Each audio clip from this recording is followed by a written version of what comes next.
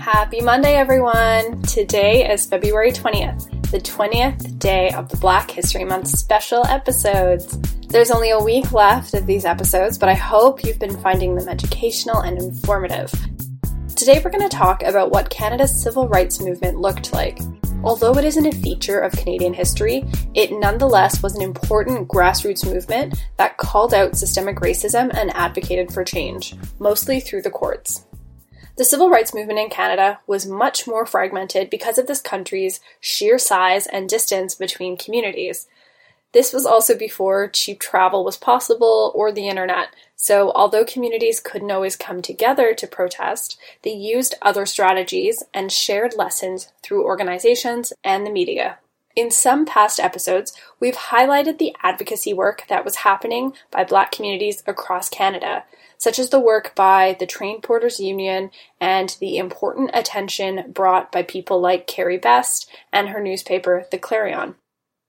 The Canadian civil rights movement is inextricably linked to the movement in the United States and also internationally, such as the fight for racial rights in South Africa. Activists traveled between Canada and the US, supporting one another in person, but also financially. Canadian Black organizations sent money numerous times throughout the civil rights movement in the United States.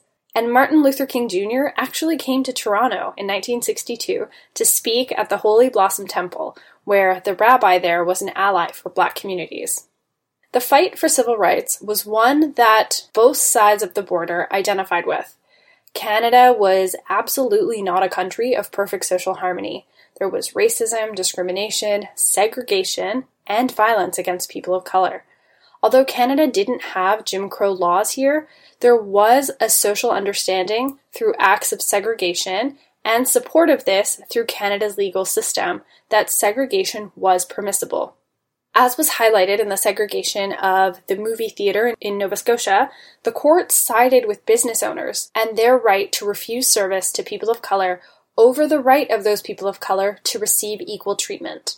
Civil rights activism has been happening throughout Canadian history. So yes, it was influenced in part by what happened south of the border, but it was always present and active in Canada. As long as people were facing prejudicial treatment, there have been Canadians pushing back.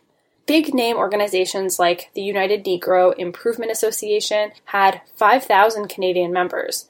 There were local chapters of the National Association for the Advancement of Colored People, the NAACP, across Canada, and dozens more smaller local organizations as well.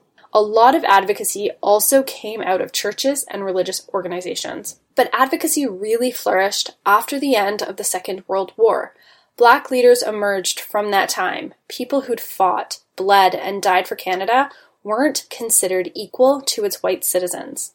When the abhorrent violence was occurring against peaceful Black protesters in the southern United States, Canada looked on with shock, disappointment, and an air of superiority, because that would never happen here. We were much more of a progressive society.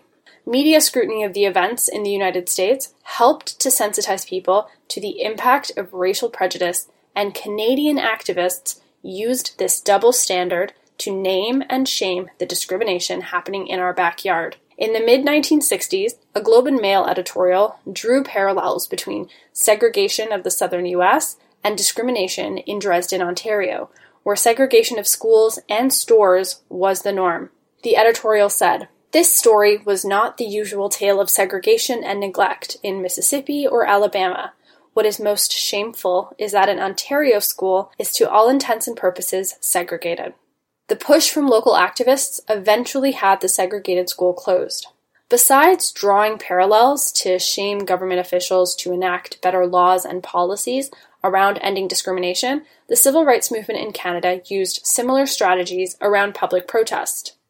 Sit-ins were used to bring attention to racism. In 1964, for example, 3 members of the New Brunswick NAACP organized a sit-in at a barbershop in St. John where they were refused service. Sit-ins were also used in Windsor, Ontario, in businesses where Black people were refused service. Marches took place on commemorative days and in sympathy with the struggle of Black communities in the United States. Protests against racist events or speakers was another tactic.